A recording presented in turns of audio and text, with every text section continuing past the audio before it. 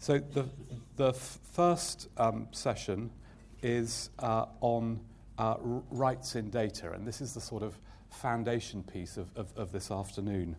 And in this session, we'll be looking at the rights in data that the law will recognise as the perceived value of data and its importance in business generally increases.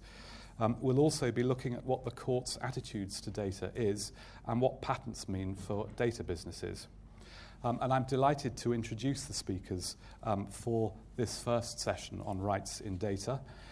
Joining me at the forefront, at the front, will be one of my partners, Paul Garland, who heads Kemp Little's IP and litigation team.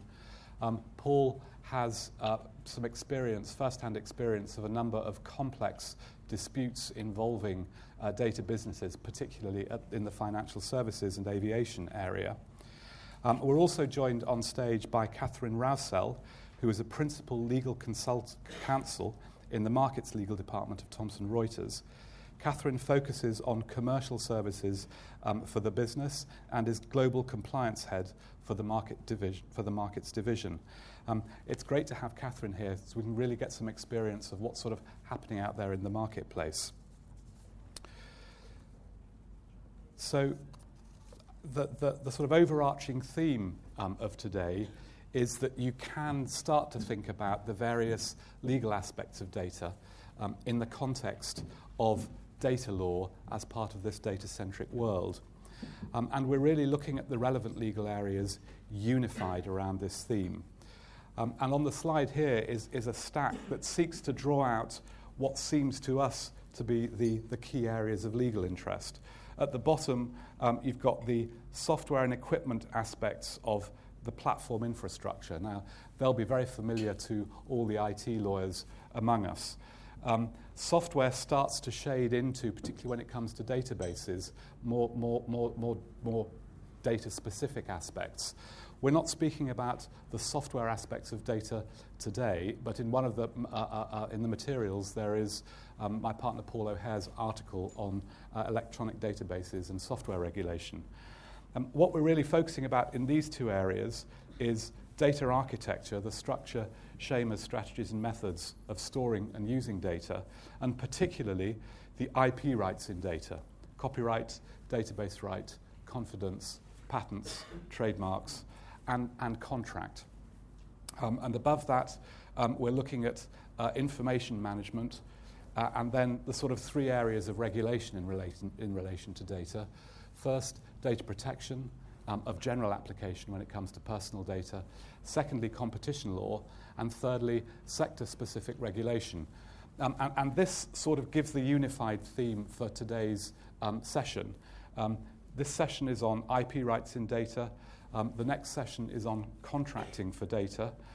Then we've got we're looking at competition law, which is getting much more important in the area, and then data protection, and finally information management.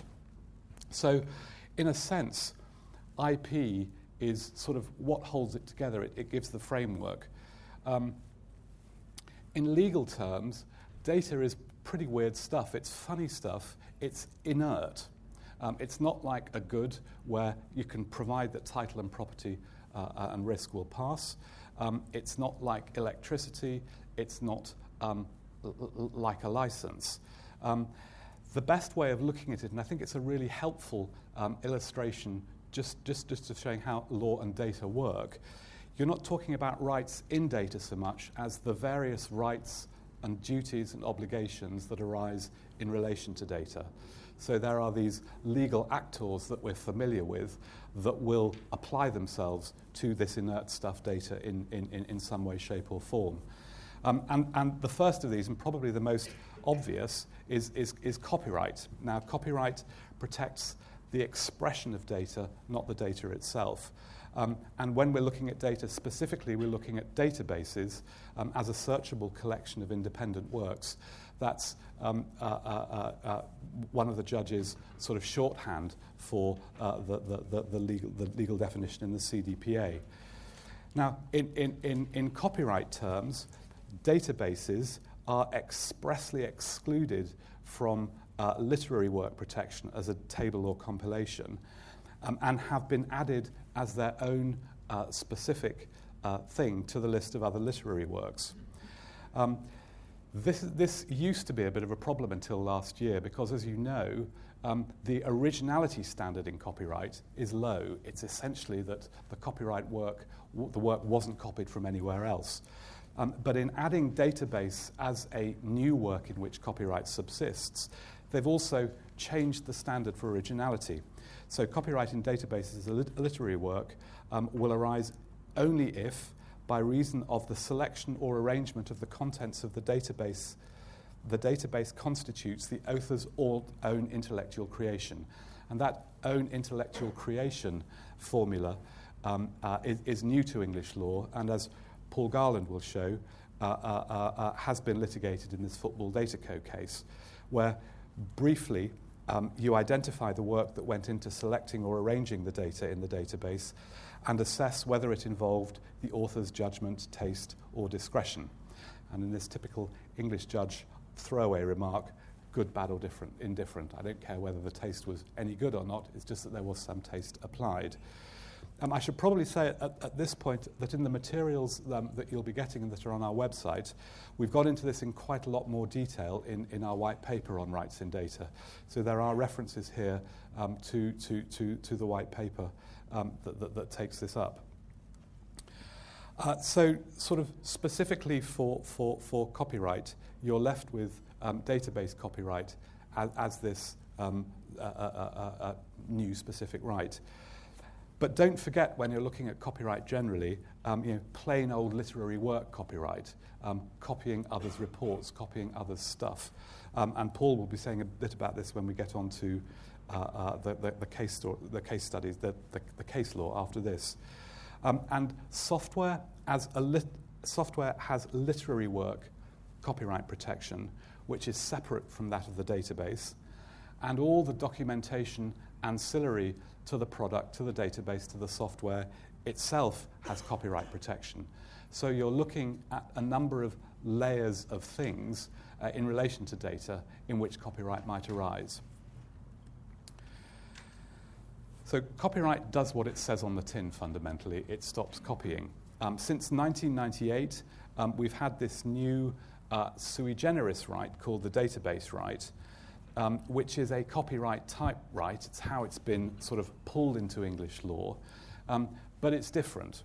And it subsists in a database, the same definition as for copyright, searchable collection of independent works, if there's been a substantial investment in obtaining, verifying, or presenting the contents of that database, OVPing the contents of the database. And if it's infringed, if a person without the owner's consent extracts or reutilizes all or a substantial part of that database's contents, or does lots of little things, lots of little extractions repeatedly. Before 2004 in the BHB case, we thought that this might be giving quite a significant, broad new right to databases. But the BHB case, the British Horse Racing Board case, when it came down from the European Court of Justice, effectively eviscerated database right protection by making it harder to show that the right subsists. They said that the investment has to relate to collating existing independent materials, and if it was only relating to creating the materials for the database, it didn't count. And that's a particular problem in areas where the content and database creation is virtually contemporaneous, especially with real-time market data. And that case makes it more difficult to show that infringement has taken place. But again, database isn't completely without value, and it's particularly relevant in the financial market data area with security classification taxonomies, QSIPs, CDOLs, RICS, etc., which Rachel Eiley will be speaking about more of in the competition section. So copyright does what it says on the tin. Database right, not completely without use, but not of much use. Then confidence. And confidence emerges as a sort of dark horse because it can protect the substance, not just the form of the information. Copyright's a formal remedy. It protects copying. Confidentiality can protect the substance of the data. The information needs to have the quality of confidentiality. in technology transfer block exemption regulation terms, secret, substantial, and identified. But there's no bar to it applying to data in principle. And then there's a line of cases going back to Albert and Strange in the 19th century, which says that where data is aggregated, even though parts of the data may be publicly available, confidence will attach to the data as aggregated. So where the structure of information in aggregated form isn't publicly available, the law of confidence will intervene, even if parts of the information are publicly available. So somewhat counterintuitively, confidence may be broader than you think in this area. I've mentioned trademarks because there's a growing line of cases which Paul will be looking at, mainly from the USA and Germany, from the index world in particular, which put limits around what someone can do using an index in the name of a futures, options, or ETF product. There's a balance between protecting the trademark holder's interest in ensuring the guarantee of origin, the integrity of provenance, and allowing use in accordance with honest practice. There aren't any cases on this yet in the UK, but there's now quite a developed line of cases from around the world. You can, it's easy to overestimate the extent of trademark right protection in the data area. Because again, particularly in the market data area, people will need reliable sources of continuous information, particularly where it's real-time or near real-time. So therefore, they'll need a service contract to get the information, which is the way that regulates things. Just a quick word about patents. Again, patents don't apply, it's not a right in data, but patents can apply to inventions and processes that manipulate data particularly. Again, Paul will say a little bit about this in relation to the recent cases. But essentially, the courts have reconciled the requirements of Section 1.1 of the Patent Act, which are that an invention is patentable in the UK if it's new, involves an inventive step, is capable of industrial application, and isn't excluded. And it's that isn't excluded that's given the courts a hard time over here, because a scheme, rule, or method for doing business or a program for a computer are excluded. And this reconciliation has come about, and an invention in the software area will in principle be patentable if on the proper construction of the claim it makes a contribution to what's already known in the field that doesn't fall solely within the Section 1.2 exclusion and is technical in nature. So it's sort of technical and capable of wider application. So having gone through very quickly all these rights that may arise in relation to data, where are we left with? Well, IP rights are rights in rem. They can be enforced against the whole world. You don't need a nexus other than the infringement. But as we've seen, they've all got one or more specific problems, and they've all got their own sets of rules, and they're national in origin. So where you're dealing internationally, you can have different interpretations arise. And because of these difficulties with IP rights, data is still an area where contract is king. Now, the drawback is that it only gives rights and imposes obligations on contracting parties, so rights in personam, not in rem against the whole world. But there's a great dictum of Mr. Justice Etherton in At the Races, one of the follow-on cases from BHB, where he said the data supplier, in that case, has in the data a valuable commodity for which it's entitled to charge. There's no authority to the contrary, including the BHB case. And he goes on to say, I don't really mind whether or not you have IP rights. If you hold a right, you still have something that you can charge for. And that then leads us on to an analysis of license-type language in contracts, which I won't say much about now because in the next session we'll be focusing on data contracting for data. And it also brings in the issues about competition law, which Rachel will be addressing. So that's just a very quick canter through the sort of backbone of the rights. IP rights, broader but have limitations. So this is really an area where contract is king. So I'll now hand over to Paul, who'll be sort of going through this as a case law refresher.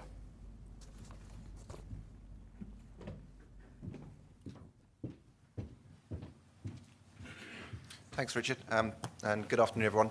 Wave if you can't hear me, but I think the mic's working okay. As Richard said, he's flagged up lots of the different issues, particularly in terms of the various IP rights that are an issue when you're looking at rights in relation to data. I'm going to go another layer below and just flag up for you the main cases that are relevant for each of those issues. Not go into too much detail on them. Some of them will be familiar anyway, but also there's an awful lot here. So hopefully we'll leave you with a good checklist of all the various cases that are most relevant at the moment. So starting off with what plain old literary copyright, which you'll all be familiar with. Even though here we're considering computerized data, this is a very important right that we don't forget. I mean, this slide refers to a recent claim that's been brought by EIG against UBS. EIG are alleging that UBS have copied articles, including various data analysis pieces, from their oil and gas publications and reprinting them in investment research that's been sent on to clients. UBS had a single user license for internal use, and EIG is saying that's been breached, and they're seeking damages for breach of contract and infringement. So that's fairly recent. I'll be surprised if it goes all the way to trial, but let's see what happens. And in the US, very similar, although perhaps slightly more extreme example. Here, Legg Mason's brokerage firm received a single copy of Lowry's report, which relates to New York Stock Exchange trends and analysis. They got that on a daily and weekly basis. And Legg Mason decided to include numbers from those reports on all of their daily internal briefings. They regularly faxed copies of the single report round to their various offices around the world. They also put it on the firm's intranet, and the evidence in the trial showed that the intranet version had been looked at something like 16,000 times. So a pretty simple case for the judge, and a clear copyright there, a clear copyright infringement. And the defences that were put forward, which included things like it was all done by our employees and not by us, didn't get very far.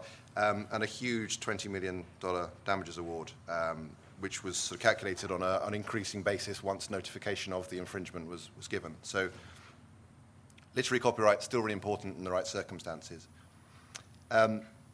Database right. I mean, you'll have all been to many talks, no doubt, and read lots of things about BHB. I won't go back through it. Just to recap on where we are, we've got a definition of database, and that subsists where qualitatively or quantitatively a substantial investment in either the obtaining, verification, or presentation of the content has carried on. So breaking those down, on the obtaining, it won't protect the invention in the creation of the database, the creation of the data itself, rather, which is the key thing in BHB, obviously. Only going to protect it where resources are used to seek out existing independent material, or in verifying the reliability of the data in the database, not at the time of creation. And then with databases, the database right is obviously used as by way of infringement to prevent extraction and or reutilization of the whole or a substantial part. And that's evaluated qualitatively and or quantitatively of the contents of that database. So extraction and reutilization seems to be okay. That's been interpreted pretty broadly, including indirect access. The substantial parts also throws up some issues, though. The quantitatively, where we are now, it seems to be that the volume of extracted data is compared to the database as a whole to get a sense of what's quantitatively large. So that gives you a strange result that you have an advantage if it's a smaller database at the outset for that test. Qualitatively, where we're at is that it's referring to the scale of investment in the obtaining, verifying, or presentation of the content. And that's the problem with that is it has no real regard to the economic value of the database itself. It's all about the investment in obtaining. And the one last part, the insubstantial part, obviously there's also infringement if there's cumulative taking of insubstantial part. And there you're really now looking for acts that conflict with the normal exploitation of the database, or that are seen to be unfairly prejudicial or unreasonably prejudicial to the legitimate rights of the database owner. So basically the take-home at the moment for BHB is that you can't rely on it, might apply in certain circumstances, but its value is certainly considerably diminished. Database copyright. So that's database right we've done. We're talking here about the copyright specifically in database that's come up through the database directive. And as Richard mentioned, we've now had a case in the UK which has looked at this in more detail. This concerned the football fixtures lists and looked in quite a lot of detail actually at how those are compiled, which is very interesting. But there's an awful lot of work in terms of making sure that teams are obviously playing home and away and play each other, but also when they play each other and trying to get it all right. And that's pretty much done by a single guy who looks through it all and tries to rejig it and get it right. So an awful lot of work in getting that together. As is the theme with all things to do with data and infringement data, the court needed to go through all the various IP rights that may apply here. Looked at database rights, clearly didn't apply here for the same reasons as BHB. Wasn't a literary work because that excluded now something which is other than a database, or excluded databases, which this was.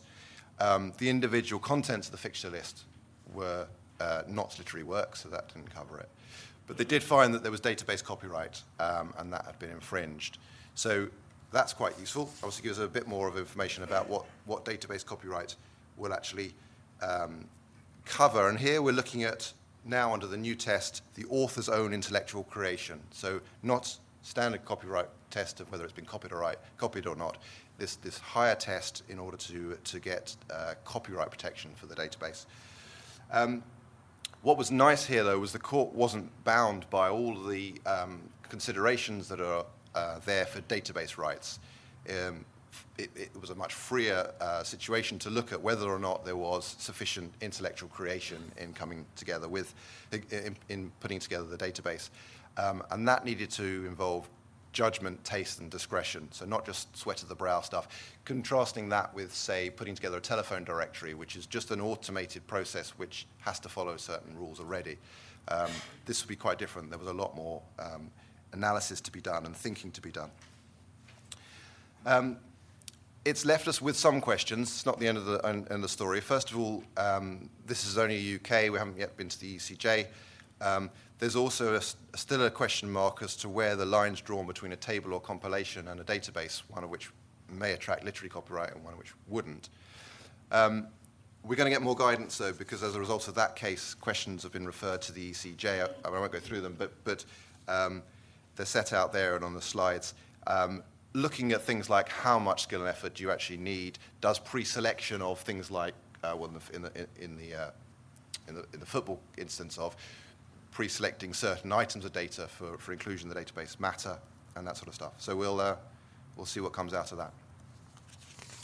Just briefly on the US equivalent situation, here you need, it's fairly settled now under Feist that you need both independent creation and a minimum of creativity, a modicum of creativity, in order for rights to arise in relation to a database. So again, sweat of the brow not being enough, you need something more than that. So perhaps not a huge difference to the UK European database copyright, but not the same as the database right.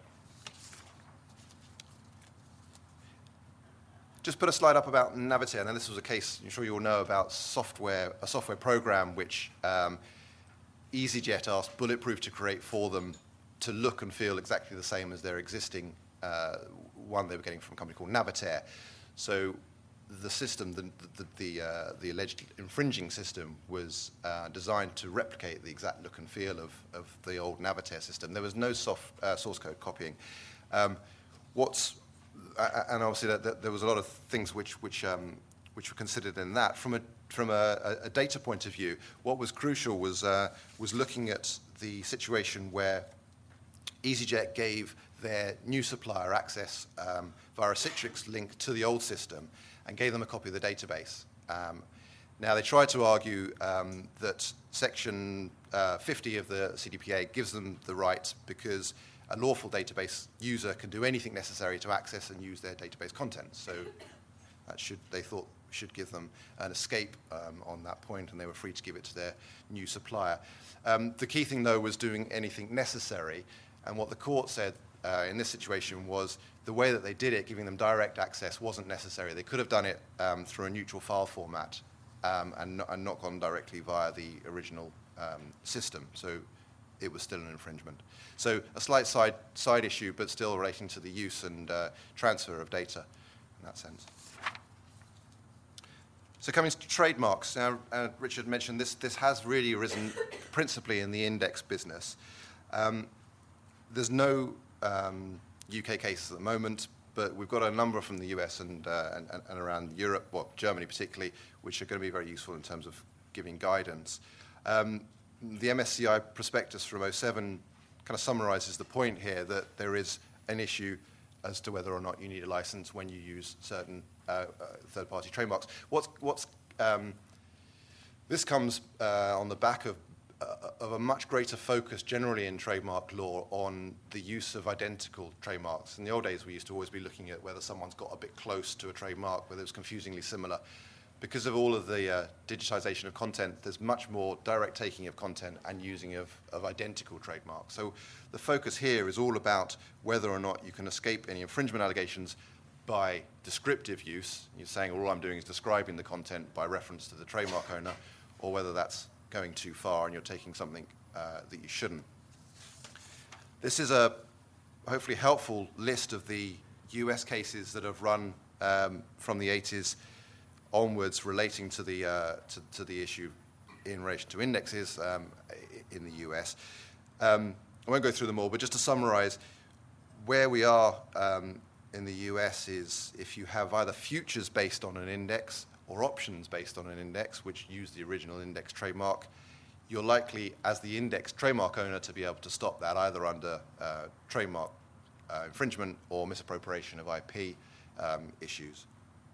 In contrast, on the secondary trading, if you're putting out options based on equity stock or further trading on ETFs, on other markets, that is unlikely to be something that, as the original trademark owner, you're going to be able to stop in the US. So it's developing a system where once you've put your product out there in the market and it's now being used by the public in other ways, secondary trading, etc., you're unlikely to be able to reach through and stop the infringers from using the mark in that sense. The last one is options based on ETFs, and again, that was held that the ETFs were not infringing the index's trademarks that they were based on. So a bit close to home, this case that was in Germany 2009 was based on the European Trademark Directive, so it has much more relevance in terms of looking at how this would be decided in the UK. Here, it concerned Commerzbank's use of a couple of Deutsche Börse's trademarks following termination of their license agreement with Deutsche Börse, principally because the fees were going up, so they decided not to take another license. Again, this was use of identical trademarks to those owned by Deutsche Börse. So for the trademark directive's point of view, what was key was whether or not that use you're allowed to use in a descriptive sense, provided it's in accordance with honest practices in industrial and commercial matters. So that was the key thing, was whether or not this was in accordance with honest use. Commerzbank used the marks in two ways. The first, they used the DAX mark, and they've put up on the slide saying related to DAX, so they were tracking the index, and actually stated that DAX was a registered trademark of Deutsche Börse. And the German court said that was fine, there was no infringement, it didn't go too far, it didn't give the impression that that there was a connection between the parties in that sense. The second use, though, was of another mark, DivDAX, and there they issued options described as unlimited DivDAX index certificate, and the court there felt that was going too far. What they called it offends against common decency. Translated into English trademark law would be not in accordance with honest practices. This is going too far. You're starting to misappropriate the rights of the trademark owner. So really, where we're left at is descriptive use is fine. things that go further than that and start to take advantage of the actual trademark owner's rights or reputation, etc., are likely to go too far. So just to touch on patents, this isn't a right. You're not going to get a patent in relation to data itself. But obviously there's an increasing number of patents which relate to the processing, manipulation, control, distribution of data. Those patents almost always will be either software or business methods patents, and then so you're straight up to against the issues that relate to whether or not you can or can't get patents for those sort of things. Big difference between UK and the US, UK and EPO, slight differences. Recent guidance, and now where we are in the UK, follows the Macrosan and Aerotel cases of 2006. I've set out the test there, and that was looked at again in a case involving Symbian in 2008, really still focusing on whether or not there's a technical contribution to the art by the patent that's over and above the fact that this thing is a software program. So it's not enough that it's quicker because it's a software program. It has to have a genuine technical impact to the art. There is a difference between the UK test and that before the European Patent Office. Most of the time it should result in the same decision as to whether or not it's patentable. It's probably slightly easier to get software patents through the EPO still. The test being followed still comes from a Hitachi patent application. Again, focusing on whether there's a technical solution.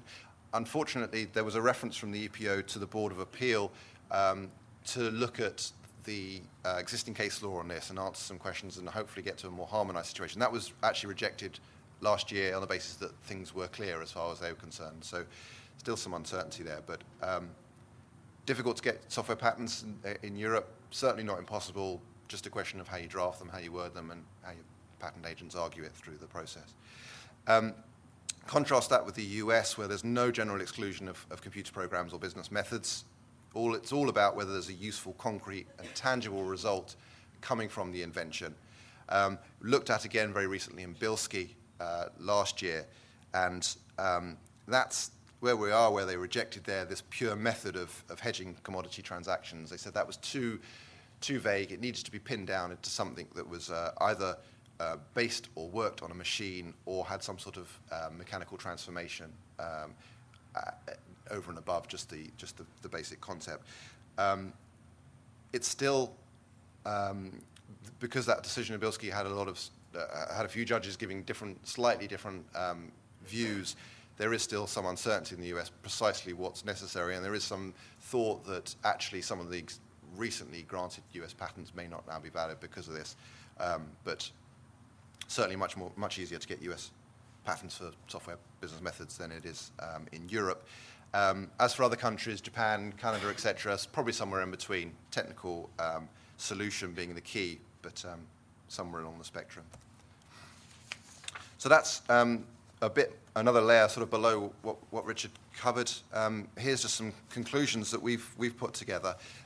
There are a lot of IPR issues here. They all overlap, and they're blurred, and there's some uncertainty. So when you get to a situation where you're thinking about either stopping someone or the flip side, arguing that you're not doing anything wrong, it's going to be essential to look at the whole arsenal, go through each one by one.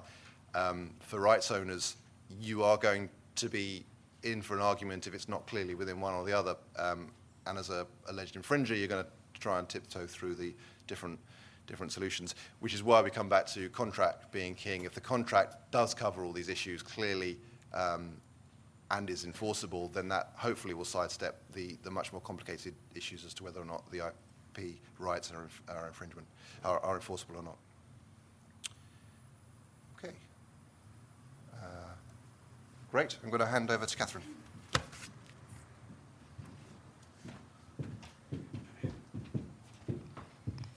Good afternoon.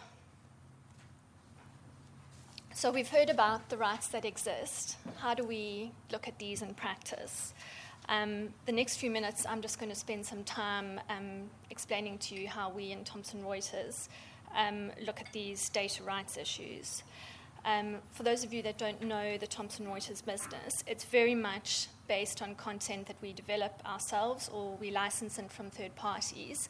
We then develop a suite of products that cover pretty much all the sectors in the financial markets. And the type of data we're talking about is data that's used for trading and investment decisions. It's data that comes through from the global exchanges, real-time data and delayed data.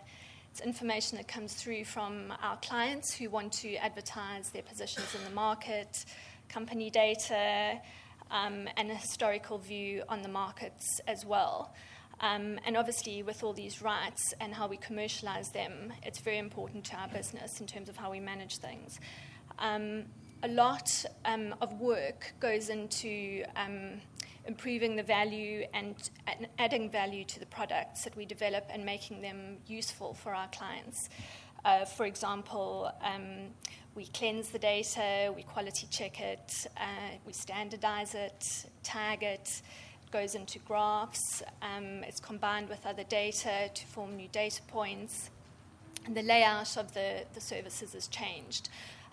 So all of this kind of combines together to create the compelling product that we sell. And the business model is such that we are licensing our clients' rights to do certain things with the content. So our agreements tend to be quite specific on what can and can't be done with the data.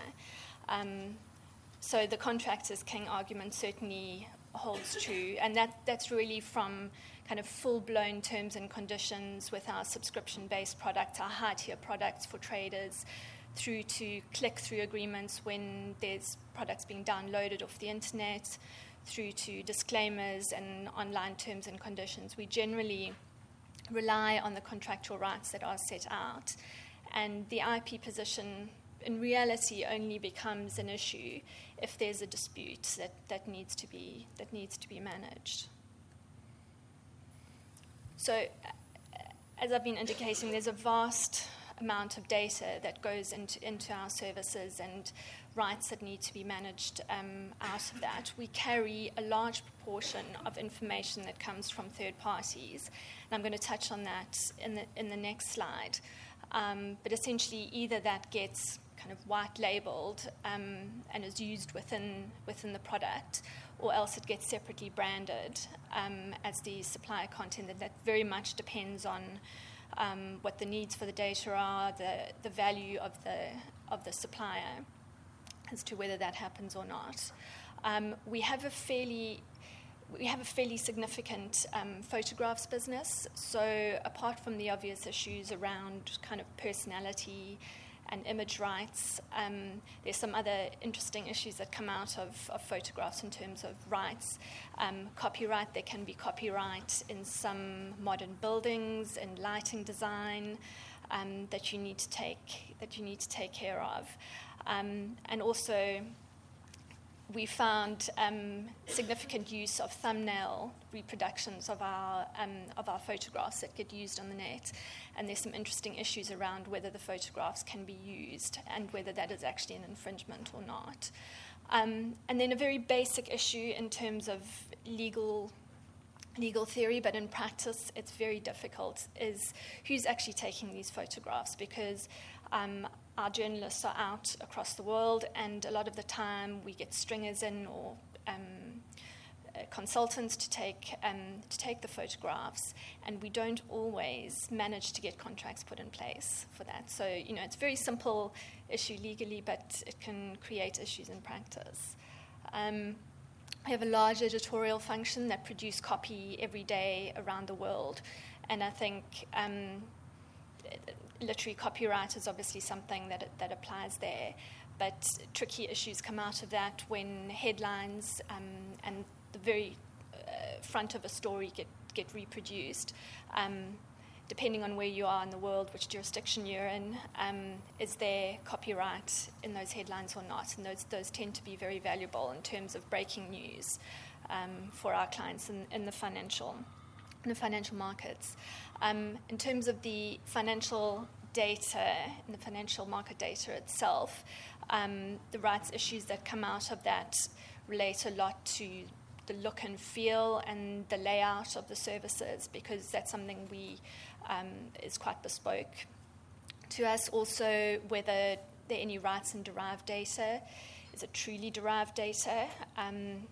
Can the underlying content that's been used for derived data be reverse engineered? So there are a lot of issues that come out of that. Also, our taxonomy, the coding system that I'm going to talk a little bit about as well, there are rights issues with that. And then with individual data points, which, so for example, an economic indicator that's really important to the market, it's only one piece of data. If that gets reused, it's very unlikely you'd get copyright protection. And depending on how that was displayed, whether you can rely on database rights or not is debatable. So that's very frustrating in terms of having to manage that if it does get misused. Thomson Reuters is in the middle of the supply chain, really, in terms of licensing data, and because of that, we need to balance the rights of our content providers, who are obviously looking to maximize the value of their content, against the business needs of our clients who are wanting to use as much as possible, and also against our own kind of business model in terms of licensing content. So those relationships, there tends to be quite a lot of focus on the licensing around that, and the agreements tend to be quite complex in terms of the licensing structure. And I can see a couple of familiar faces here in terms of counterparties in negotiations, so I'm going to have to be a little bit careful about what I say here. But the scope of the license is obviously very important for Thomson Reuters as a business, to make sure that we can do everything we need to do in terms of, is it an internal license? Can we only use it for development purposes? Can we redistribute it to clients? Can clients redistribute it? And if so, are there any restrictions on that? Which of our companies can use it? Can it be used across the group, or is it only specific to a certain product? Is the license exclusive or non-exclusive? And then, depending on the supply and depending on the value of the content, do they want to restrict our ability to create derived data?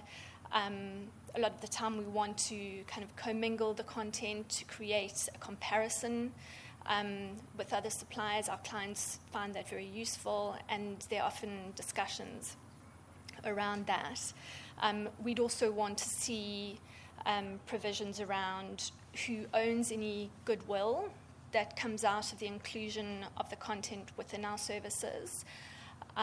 We'd certainly want to see some kind of declaration from the supplier that they have the necessary rights, or they're the owner of the content. Another key provision, and it's actually driven very much by our technical constraints, is what happens to the rights that we've already licensed and paid for on termination of the contract. I don't think it necessarily follows that those fall away, but you definitely want to have some kind of clarification on that. And I think most importantly, because of this whole supply chain in terms of the content, we want to make sure that whatever we license in has a back-to-back arrangement. Well, whatever we license our clients has a back-to-back arrangement with our suppliers. So, for example, the definition of derived data tends to be very similar for our client agreements as it is in our supply agreements. So we're always sure that we have the necessary rights in place to license on. And obviously, with the large number of suppliers that we have, we need a global team to actually manage this. And we have a team across the globe who look at managing a compliance program to ensure that we can comply with these relevant restrictions and manage any audits that we need to have. I wanted to speak very briefly on taxonomies and coding. And for those of you that aren't in the financial markets, these are codes that are used to kind of navigate and structure content, and it enables our clients to find an individual piece of data through the use of the code. And this is incredibly useful with the vast amount of financial data that's out there at the moment. And, we've heard earlier around the potential limitations of the database rights, but we feel the database directive as a whole gives us some good options in terms of how we protect these coding systems, both on the kind of investment that gets put into the compilation of the coding structure in terms of matching client expectations and the technical constraints of managing this huge coding structure. The resource required for that tends to be quite extensive. And then also on the kind of intellectual creation side, it takes quite a lot of human capital to work out how the code can be intuitive, how there's no confusion between different financial instruments. There are global issues and local issues that need to be weighed up. So there's actually a lot of discretion that's used in the creation of these codes, and I think certainly database copyright looks to provide good protection for that, and that's certainly the position that we take on that. Then that brings us to infringement. It's all very well having these rights, but I think in practice it takes a significant amount of commitment and resource to enforce them. So, how do we manage this in practice? I think it's very much a business decision that gets taken with consultation with the legal department. We look at how severe the infringement is, how valuable the content is, does it affect our reputation as an organization, is it repeated use?